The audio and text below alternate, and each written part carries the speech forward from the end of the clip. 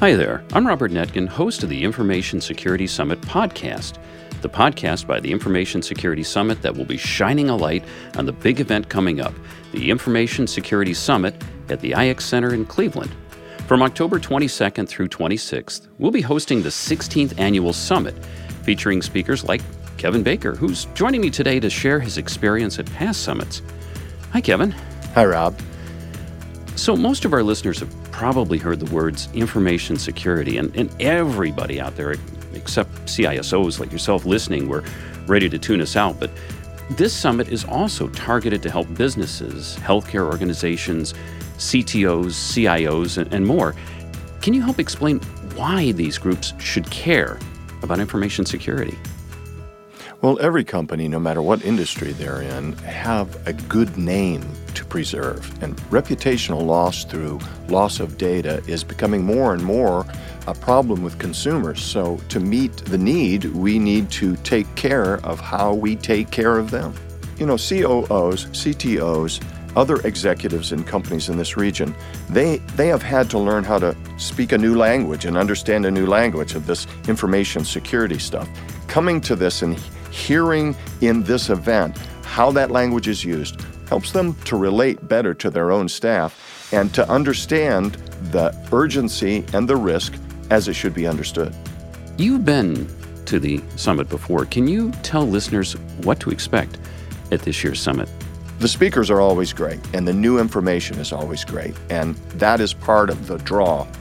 But certainly the community, to me, is the larger draw. This is a great think tank for a couple of days where you can explore issues with other people who are doing the same job that you're doing, perhaps with the same problems, and perhaps with some solutions that you haven't thought of.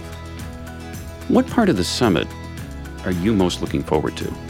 I have been now a 20-year student of information security. It's an area that changes so quickly that you have to stay on top of it.